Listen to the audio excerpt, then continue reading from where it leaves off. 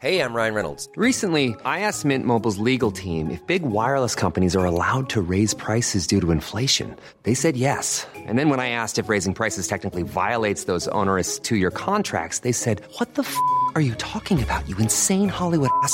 So to recap, we're cutting the price of Mint Unlimited from $30 a month to just $15 a month. Give it a try at mintmobile.com/switch. $45 up front for 3 months plus taxes and fees. Promo rate for new customers for limited time. Unlimited more than 40 gigabytes per month. Slows full terms at mintmobile.com.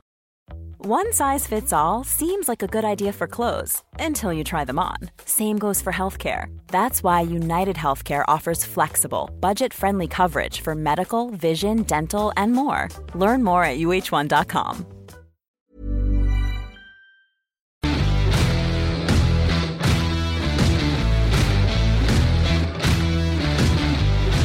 Hello and welcome to the Open Goal podcast, keeping the ball on the ground in association with our friends at William Hill.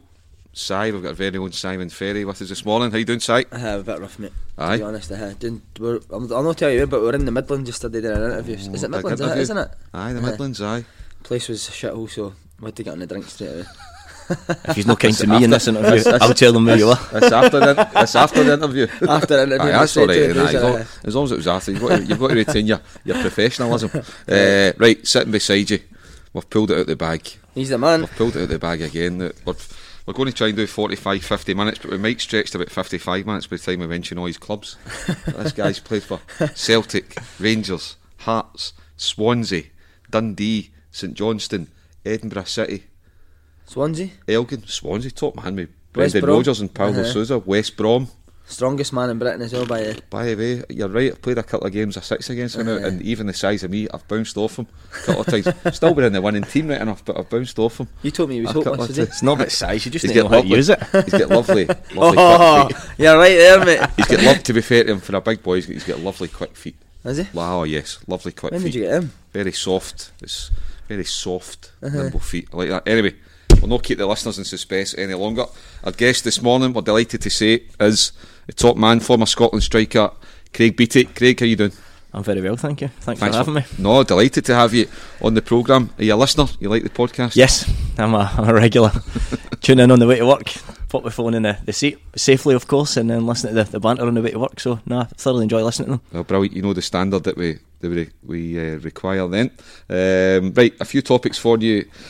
Today we're going to look back on the weekend, obviously. Big talking points, the game at Ibrox, Rangers against St Mirren, big win for Celtic at St Johnstone, and we will look at Man United, the job that Ole Solskjaer's doing, and then we'll have a look back on Craig's career at the different clubs, the different influences he's had as managers and coaches, and since leaving Elgin a couple of weeks ago, what his plans are perhaps going forward, if he wants to get back playing, if he wants to get into coaching, or if he wants to into the media. We'll find out a wee bit more about that. Okay, only one place to start. Si, Ibrox, Rangers v St Mirren.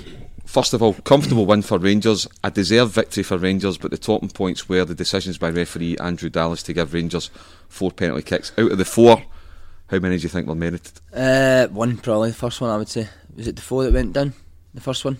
You think that was a penalty? I thought that was a penalty, who was it that done it on it? The wee young guy. The young guy sticks his leg in. I think that's a penalty. The very first one, yeah. Yeah, the very first one. And then very first one, yeah. After that, Errahon, that's it. After that, Andrew Dallas and his old man must have been skelting pints the night before the game, because I don't know what he's seen. How can he's 5 yards away from every incident and he gets every single one of them wrong.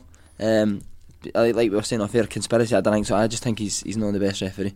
I don't know why he's still doing the top flight every week. At least he's consistent. Well, you're right there, mate. But he's consistently hopeless, isn't he? Do you know what I think? Consistently rubbish. What do you think, Pete? I've got a gripe with the referees, me. The standard's so poor. Obviously we've seen that at the top level, but me and you for the last few years have been playing the lower leagues, so you know, if the listeners are pulling their hair out watching what it's like in the Premiership, just imagine what it's been like for us the last few years in the League 1 and League 2. Let's pick up on that point then, because I just wanted, you've said there that the standard's poor. How does it compare, Craig, to when, for example, when you were breaking into to Scottish football 14, 15, 16 years ago? Can you remember the standard back then when you were talking about, Simon said, you've got guys like Hugh Dallas and Willie Young and referees like that? I think firstly, I think these guys had a lot more respect. I think there were a lot kind of more senior figures in the game, within the game, so they had a lot more respect. But I can never remember the debate and all this nonsense surrounding, talking about the referees and the decisions. I don't know about you, Si. No, I don't know. Like you say, it was all older guys, wasn't it, who commanded respect, and you could speak to them. That's right. They earned respect. These boys running about now, on the shoulder, they've got no personality. It's as if some of them is as if they were no good at football, so I'm going to become a referee and ruin it. Like that's genuinely what it feels like when you're on the park at times. That's one thing I've said before. Apart from some of the decisions that are made by the referees, but if we're talking about Andrew Dallas specifically just now, and I've said it before, that's one thing that I think he really has to work on, and it's something that's not difficult. But it shouldn't be, because it's not about a split-second decision during 90 minutes on a Saturday. His manner towards players, I think he's too confrontational. It's as if he looks too angry all the time, and I've never actually seen Andrew Dallas smile with a player. Diffuse a situation, put an arm around him, smile. Just a wee bit of interaction. If you put an arm around a player nowadays, though, you get accused of being his pal and favouring that team. Though they're under so much pressure. It is a tough job, God. Do you know? Going back to your initial question, Matt, I think social media's got a huge part to play for it. I think it's a platform that puts everything out there for the public to debate and to go on, and they mull over it, and there's memes getting made right, left and centre, and I think it magnifies everything.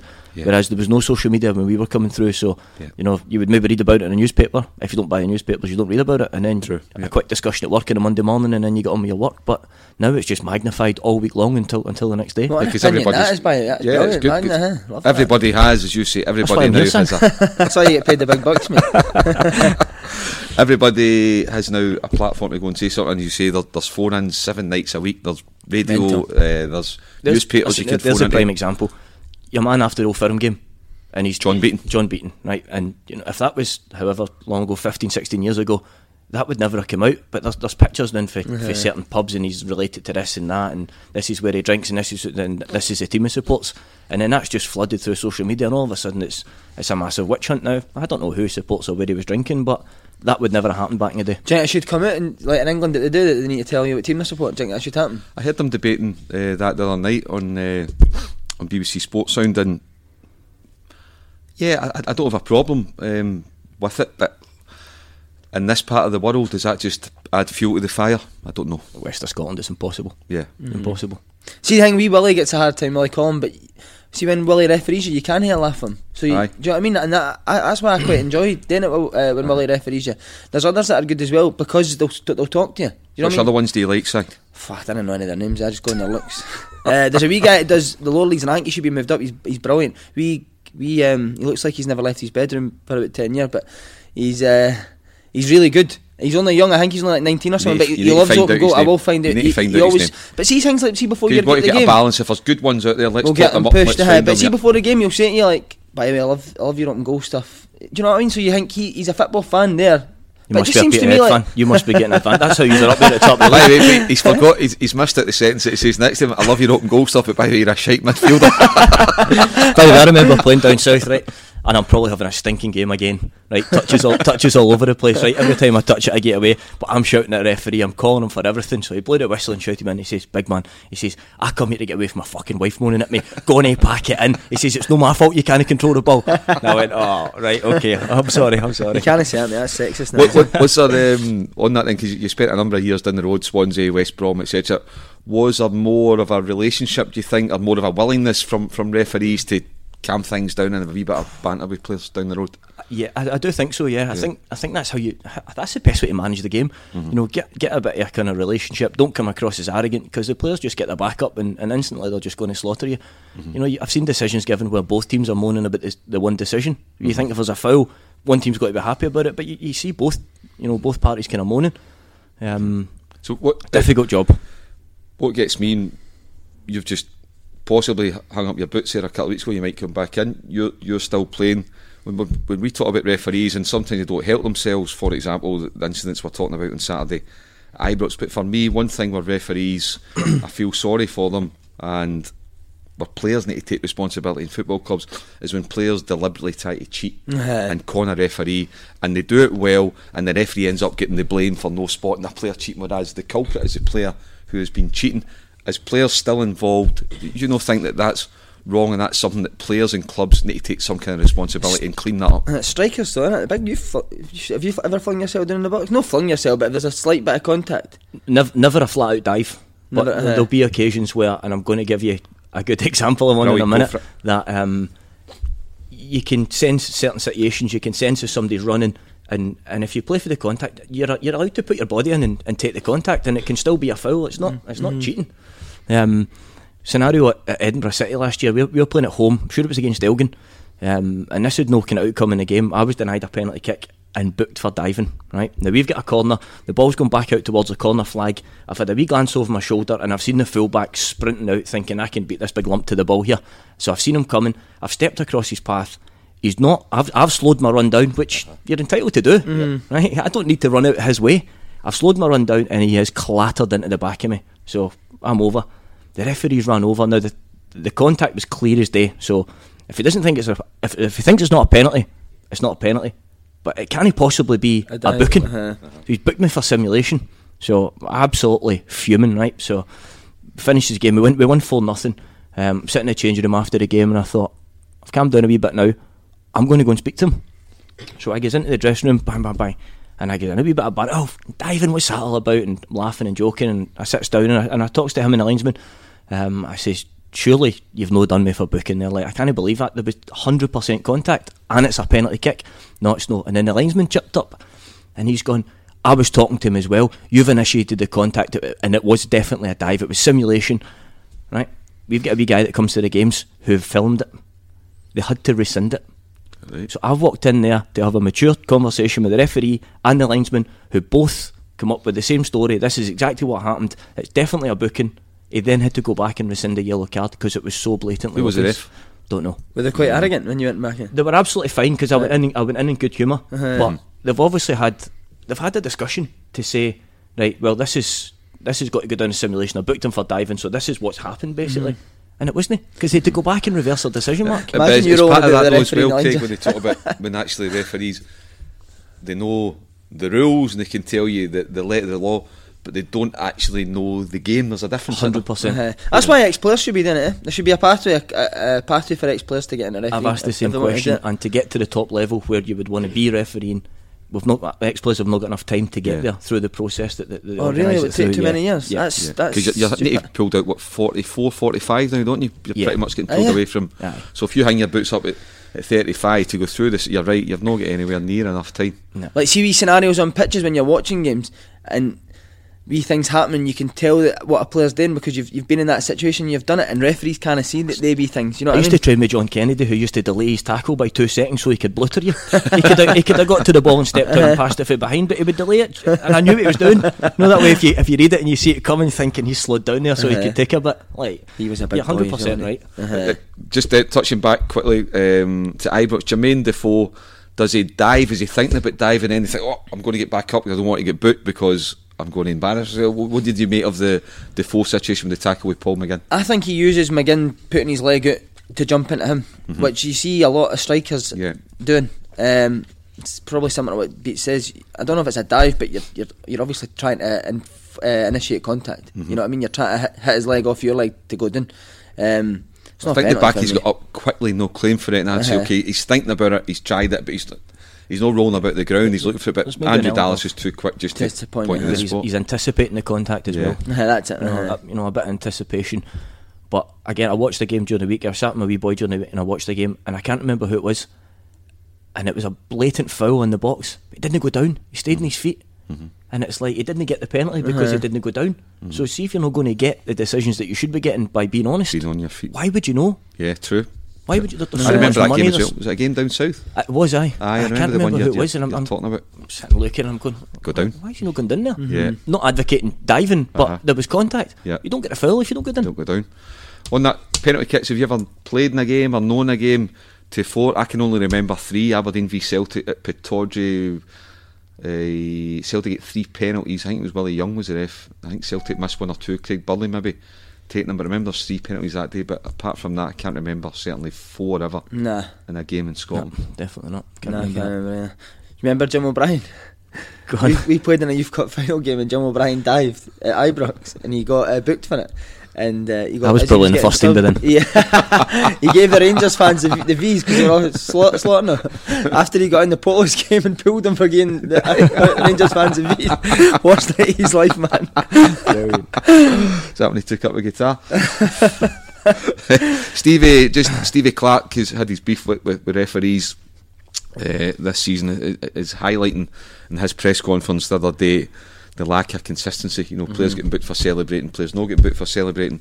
One of his players, Jordan Jones, early in the season up at Dens Park, won Kilmarnock a penalty, then got a retrospective 2-game ban because there was simulation, but he said wise or not action against Jermaine Defoe for a similar thing there on Saturday. Can you see why managers get frustrated at the lack of consistency? Of course you can. But the thing is, I think Jordan Jones's was much more at a dive than Jermaine Defoe's at Dundee. I mean, his was a bit embarrassing, I thought. Do you know what I mean? He flung himself over, whereas, as I say, Defoe's trying to win the penalty by using Paul McGinn sticking his leg out. The one for me was the Celtic one where Forrest gets booked for going into the crowd, and then Wade does the exact same thing 5 minutes, he doesn't get booked. I mean, stuff like that. That doesn't add up, it doesn't add, no. I mean, what is it? Just a lack of concentration? Is it Willie's thinking about what he's going to do that Sunday night with his bird? Do you know what I mean? How can you know? Just it's 5 minutes later. It's not like it was at the start of the game and then the end of the game. That's black and white. You've just done it 5 minutes ago. Why have you not done it again? Yeah. And if you're James Forrest, you're fuming. Yeah. You know what I mean? You obviously know wanting your pal to get booked, but you're thinking, why have I been booked for the exact same thing? And that's the sort of stuff that really baffles you with the referees. As soon as you get in the crowd, as soon as you leave the park, the first person off that instigates the players leaving the park gets a yellow card. He was already on one. It would have been sent off. Who was that? Where? He was aware. Was he unbooked already? Was he? On a yellow card already? Yeah. The most enthusiastic player I've ever seen, man, isn't he? He's on fire. No wonder. For an 18-year-old kid, just listening to him being interviewed, he's so mature as well. And you think at 18, you think, Celtic side an 18-year-old, what's kind of impact is he going to have? But my God, he's got a bit. He's like a young Craig Beattie by it, eh? Aye. Having that, happy He's got a better goals ratio already. But no, listen, whether it's referees, penalty decisions, bookings, whatever it is, all people are looking for is consistency, and the closer we get to having complete consistency, the less sort of debate we'll have. On that, again, we're highlighting Andrew Dallas. He had a bad decision, the League Cup final, Celtic v Aberdeen. He gave a penalty for Celtic. It was never a penalty. Aberdeen were right to be fuming. A few days later, he awards St Johnstone a penalty against Hearts that is never a penalty kick.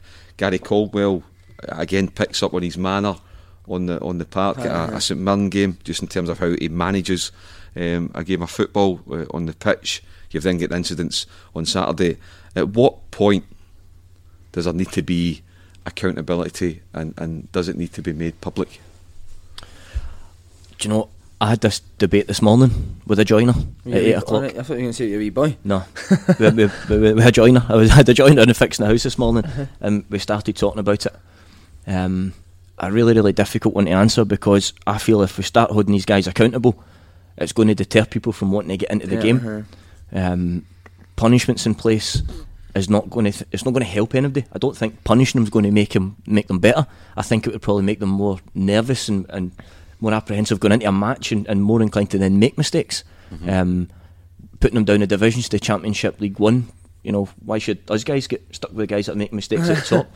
Likewise, if they can't handle the pressure with us 8, 12, 15, 40,000 in the Premiership, what are they going to learn from refereeing in front of 400 people in the You think that's what the problem is, Beats? They get nervous with the big crowds and stuff like that? I think they're under so much scrutiny nowadays, and there's so many cameras and TV angles that cover absolutely everything, whereas back in the day there's maybe only 1 or 2 cameras.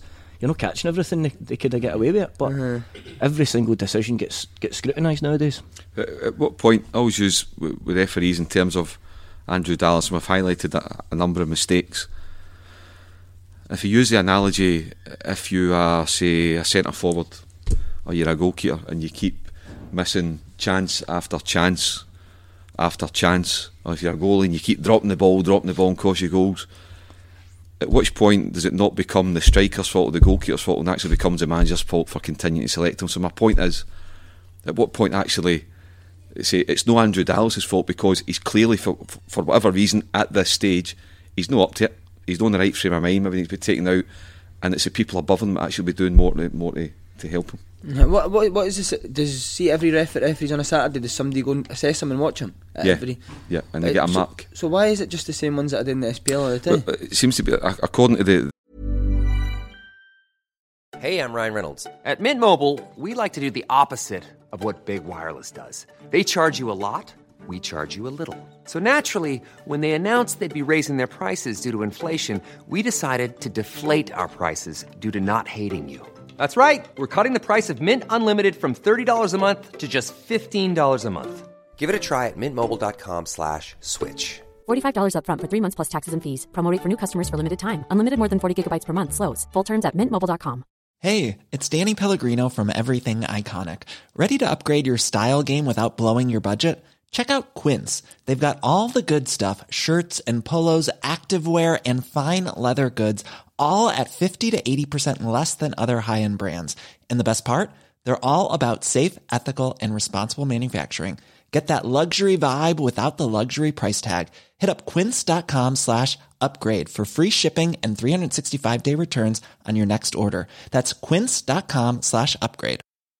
Quality sleep is essential. That's why the Sleep Number Smart Bed is designed for your ever-evolving sleep needs. Need a bed that's firmer or softer on either side? Helps you sleep at a comfortable temperature? Sleep Number Smart Beds let you individualize your comfort, so you sleep better together. J.D. Power ranks Sleep Number #1 in customer satisfaction with mattresses purchased in-store. And now, save 50% on the Sleep Number Limited Edition Smart Bed for a limited time. For J.D. Power 2023 award information, visit jdpower.com/awards. Only at a Sleep Number store or sleepnumber.com. The SFA, the marks happen, but they don't kick in like the next week. You're assessed over, I think, first of all, maybe half a season, something like that. And then, I don't know, because games are given out 2 or 3 weeks in advance. So, for example, I think Andrew Dallas is a 4th official this midweek. Like, for example, the Howler out there at Hampden in the League Cup final. But 3 days later, he's refereeing St Johnstone v Hearts and makes another Howler. So, I think there has to be something where there's a system in place where you can remove a referee from a game. Yeah, you know. Well, they did recently. I think they moved John Beaton from one of the games, did they not? He certainly refereed after the Old Firm game. He refereed against. He refereed an Ayr United game at Somerset Park the following Saturday, and that was during the big teams' winter breaks. Do you not go for the Crown Bar in the Loudon? But again, being West Central Scotland and just the way football is here, it's if they don't have that plan in place that they can then say, well, this guy's been scheduled to referee XYZ. When they make a mistake, if they're going to allocate them a week at a time, then it looks like a conspiracy at the top. So they've got to put this plan in place where, you know, these are the allocated fixtures for the next month. Okay, well, we'll see how the refereeing decisions go this midweek, and on Saturdays the title race starts to hit the business end of the season. Okay, cracking midweek card coming up as well, as we're at the business end. 2 big games. The best one, pick of the bunch, Rangers away to Aberdeen at Pittodrie, Celtic at home to Hibs. First of all, Pittodrie, Si, how do you see that going? A must win for Rangers? That's a tough one, because Aberdeen are flying just now. I'm getting more and more impressed with Aberdeen. Thought they were great at Hibs on Saturday. The options they've got now, he even changed that he went 3 at the back on against Hibs. And it looked like they've been playing all year. They've got good players who can play in a number of positions now, and they can change their formation at will. So I think it'll be a really tough game for Rangers. I think it'll be a draw. You mentioned that there, so just remember we talked about, you know, it's a title race, Celtic v Rangers. That's eventually it'll come down to a few games to go. But can you actually see Aberdeen finishing second again, making it 5 years in a row? I think they will. I think they'll be up there, Aberdeen. I think they'll run both Celtic and Rangers close. I don't think they'll finish that far behind them. Honestly, I don't. See, you go through Aberdeen's team now, they're just so strong in every position. I think, you know, they've got the boy Hoban back who's playing at the back. He was probably their best defender before he got injured. Lowe's flying, the 2 centre halves look great, Devlin and McKenna.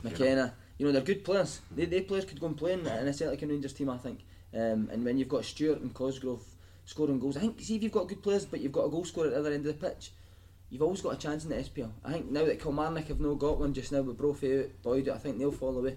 But I think Aberdeen have got guys that can score goals now. Right, quickly, could you give us, you can speak a wee bit more in depth about Celtic v Hibs, but give us a prediction for the game at Pittodrie.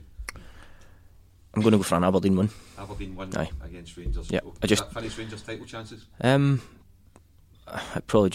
It finishes their title chances. I don't think they've got a chance anyway. I think Celtic are going to run away with it. It's just the battle for second place, which Aberdeen pitting Rangers to second place would be a disaster for Steven Gerrard, and he's brought good players in the transfer window, but I don't think he's got a formation or a style to fit them at the minute. Right, so just on Celtic v Hibs, do you fancy Celtic to beat Hibs? Yes. And what do you make of the strikers like Weah and Burke and the impact that they've made early? Do you know what? I'm really close with big David Marshall, who's the goalkeeper down at Hull at the minute, and he spoke about Burke training with the Scotland squad, and he said he is absolutely superb. He says he's got ridiculous potential. He said, like, I'm not going to tell you who he could be like, but he said he could be top player. He says he could be world class. Seen Big Marshall went up last weekend. I thought flares were banned now.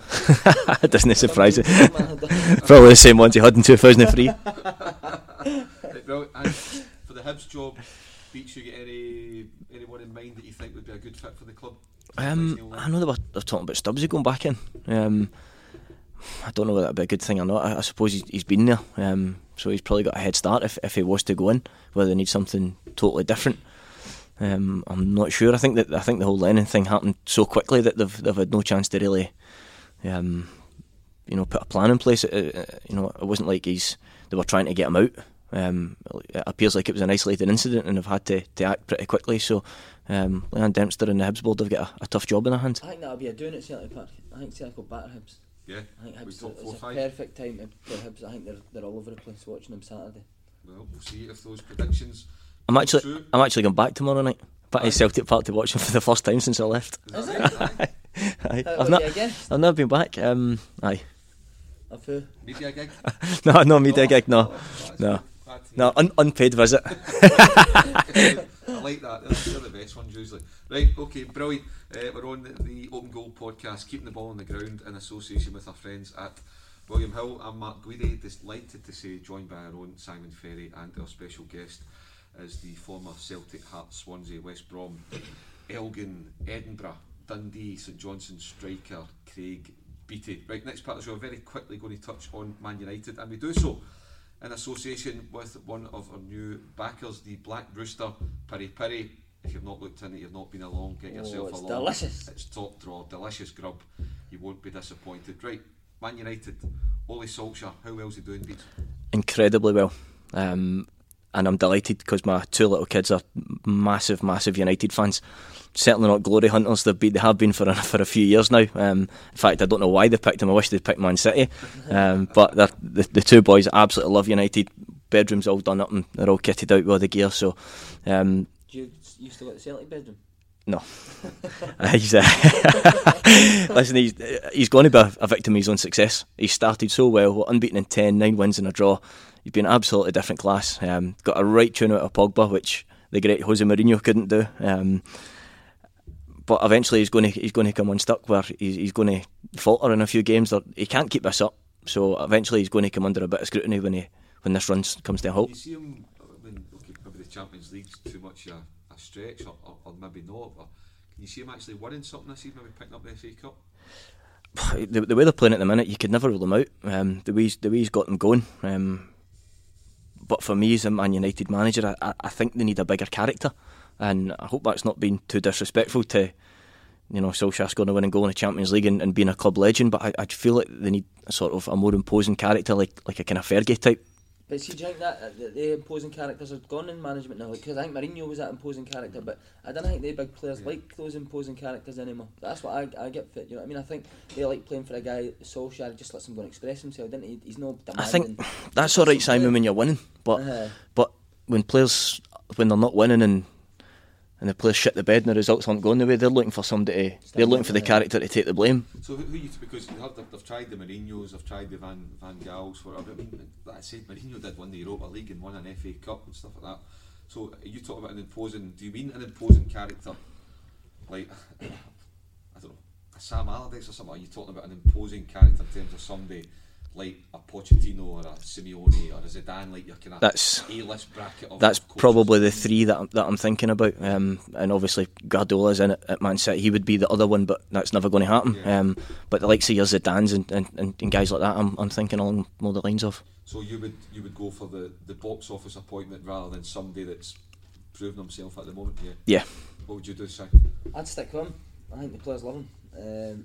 you know, I always judge a team by how how the team runs a bit, and Man United now look like they'd run through a brick wall for him. And I think it could finish Mourinho this, honestly. See if you're a chairman and you look at how Man United are playing now and how he had them playing football. If I'm a big club now, there's no way I even look at Mourinho. His style of play, the way he treats players, and then you go and see Man United playing now. And I listened to Ashley Cole last night, and he was talking about his managers at Chelsea, and he was to pick his top 2 out of a list, all his Chelsea managers, and Mourinho wasn't in it. Yeah, Mourinho wasn't in his top 2. That's probably the most successful time as well, isn't it? And I think it was Avram Grant and Scolari. What, Avram Grant? I'm sure it was. I'm sure it. Aye. Supposedly way off it.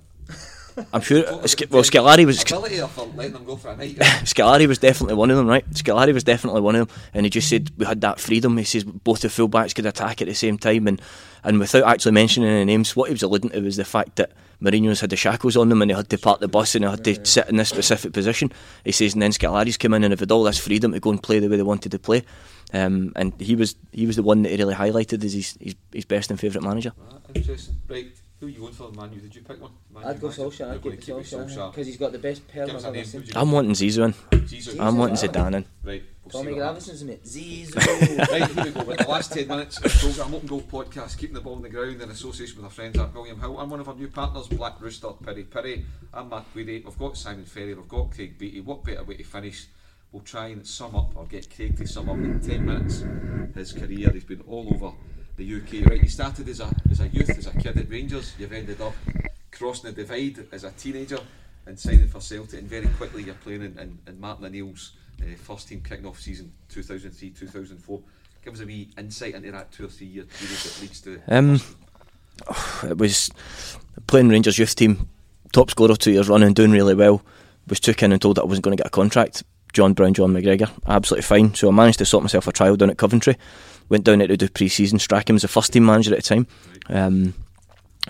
Got to the final of the tournament in Keele University, playing against Celtic. Right, so I hate these so-and-sos. Right, so the worst kept secret in Scottish football, certainly involving me. Right, I was a Rangers fan when I was growing up, so that actually got me my move to Celtic. I was so up for the game, beat them 2-0 in the final of this tournament, scored the 2 goals, and I think it was Chris McCarthy was down there at the time with the youth, over to my uncle and my cousins after the game and saying, "Is the big man signed yet?" "No." "Right, tell me, want him in here on Monday morning to speak to us." So I've gone for Saturday morning, try to stick it up that Celtic team because I didn't like them much, to sitting in the room with Martin O'Neill, my mum and dad, with the old arms round, giving it, "Right, okay, signed a 3-year deal." I want to do this. Absolutely. Once I went in and spoke to Martin, mum and dad said, "No matter what you do, we'll back you, whatever decision you make." And I suppose as well, it must be as a teenager, from that low of getting released to actually, even just with all respect, sitting with Chris McCarthy, sitting with a highly successful manager as you, a kid, telling that he wants you. Yeah, 100%. Just Martin and his presence, and all these number of years later when I meet Martin, he still has that same effect on me as he did when I was a baby-faced 16-year-old. He's so imposing. You'll know that yourself. You worked with him enough, and to go in there and sit with him as a kid, and him saying, like, "Listen, I want you to come play for this football club," and it is like, "Right, okay, get me the contract." So how was it then at that period? Because you've got your Larsons, your Suttons, your Hartsons, your Petrovs, your Lennons, your Baldies, your Mialbys. I've got to be honest, I'm probably one of the luckiest players that I've played. Certainly, obviously for Celtic, but in Scotland, to come in here and have that education was absolutely ridiculous, and it was kind of self-learned. Very rarely, if ever, did they take you away and say, "Right, you need to do this, you need to do that." You learn through them constantly slaughtering you. You should have been there, you weren't there. You're effing this and effing that, and you had to watch them and learn off them. They would never take you away and sit down and say, "Right, you need to stand here, you need to do this, you need to run there." It was like, you need to go in there and you need to learn, and it was literally sink or swim. Who was, 2 questions on that, who was the biggest moaner, but who was also the biggest moaner but the best educator in terms of the way he moaned? I was probably the educator because I had to learn, but Lennon and Petrov were horrendous. You could train, we never ever trained long, but we trained for like 30-40 minutes, and you could have been unbelievable for 99% of that training session, give the ball away once and you get absolutely berated to the point where you're thinking, if he shouts me, I'm going to fucking bingo him. Like, I'm not kidding. Lenny and Petrov are horrendous. Tomo wasn't great. Fucking hell, boys. That's what Petrov used to say. Honestly, but like I said, you sink or swim. It was probably was probably the making of us. You go in there and you need to learn to be a man very, very quickly. You need to learn to go in and deal with it, and I wouldn't have had it any other way. Not early on. Once I grew a set, laterally, then I wouldn't have. I wouldn't have took any prisoners. How was it when Gordon Strachan then comes in? Totally different for Martin. Martin was very quiet, didn't get involved in the coaching. Probably gone from one extreme to the next, to be honest. Martin wouldn't talk to you for 3 weeks, and all you would hear every day for the minute you were in, the minute you were left, would be Gordon's voice, to the point where it got pretty annoying. But listen, Gordon was a super coach, and he was quite an infectious character, but it just never stopped talking. You've also had, when you go down south, you've got Tony Mowbray's paid a couple of £1 million for you at West Brom. You've had then at Swans, you've had Paulo Sousa, you've had Brendan Rodgers. Who's the best? Who's been the best coach? Brendan by a country mile. He's obviously done his education with the recently slaughtered Jose Mourinho. But when Jose was in his prime, that's when Brendan was at Chelsea, and he sort of brought a lot of that to Swansea. He walked in on his first day, and bearing in mind I was a record signing, so he's walked in, he's put the PowerPoint up on the board, and he said, "I'm going to make this a sustainable Premier League football club." And I'm thinking, this guy's like, he's on the Dan Mac before he's come in here. Do you know what I mean? Like, he's going to make, I'm the record signing, and he's going to make us not get us promoted, a sustainable Premier League football club. Well, did they not go and do it? Absolutely phenomenal. I've got a lot of respect for Brendan, and he's by far the best.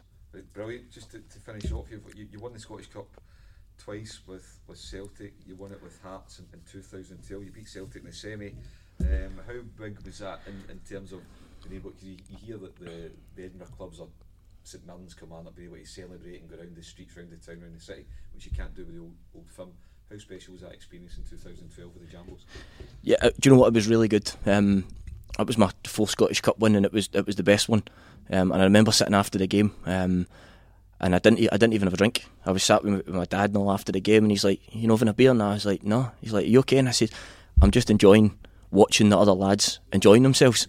I'm fortunate where I'd won, a number of trophies, a number of medals, and I've kind of had all that. But see, to have the impact that I had in the semi-final with the assist in the goal, and then beating the big rivals in the final, to see them, and their lads had never been to a final before, and most of them have probably never been in one since. So I knew that was their one opportunity to achieve something in their career, and I had obviously quite a big part to play in that in the semi-final.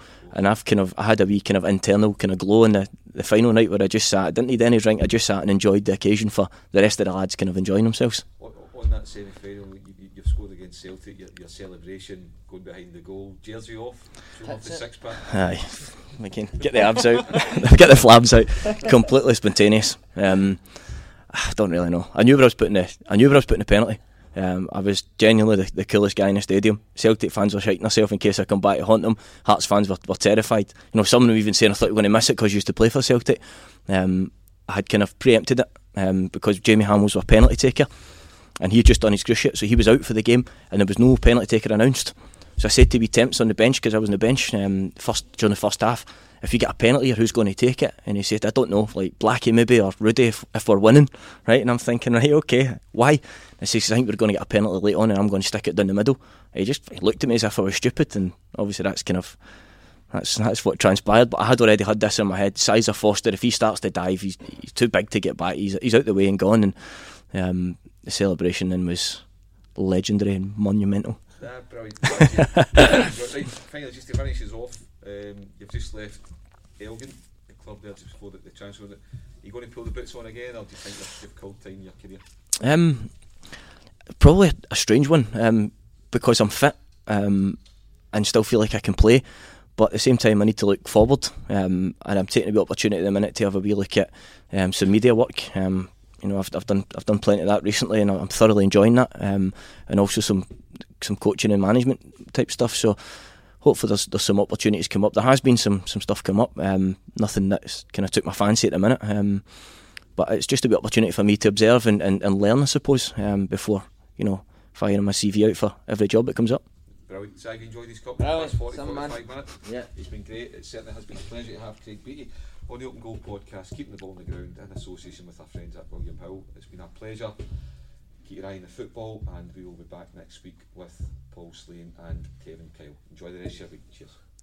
The Innocence Project gives a conservative estimate that there are over 20,000 innocent people currently locked away in U.S. prisons, convicted of crimes they did not commit. Unjust and Unsolved, a new true crime podcast from investigative journalist Maggie Freeling and the Obsessed Network, tells the stories of these people and these crimes. Maggie began the project by sending letters to people in prison whose stories haunted her, and she heard back from nearly all of them. They all wanted their stories to be heard. Each episode focuses on a single case. The stories are told through original interviews with the convicted person, their loved ones, lawyers, and advocates. Maggie examines the crimes, sharing all the evidence pointing away from the convicted person, and, in some instances, presenting the case for other suspects. Unjust and Unsolved is a compelling mix of investigative journalism and true crime storytelling. Find Unjust and Unsolved and all Obsessed Network podcasts wherever you get your podcasts.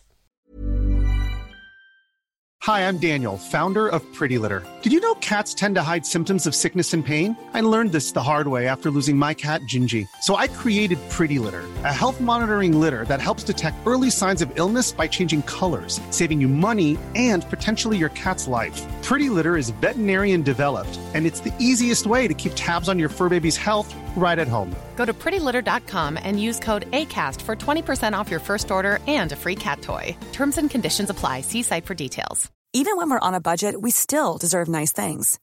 Quince is a place to scoop up stunning high-end goods for 50 to 80% less than similar brands.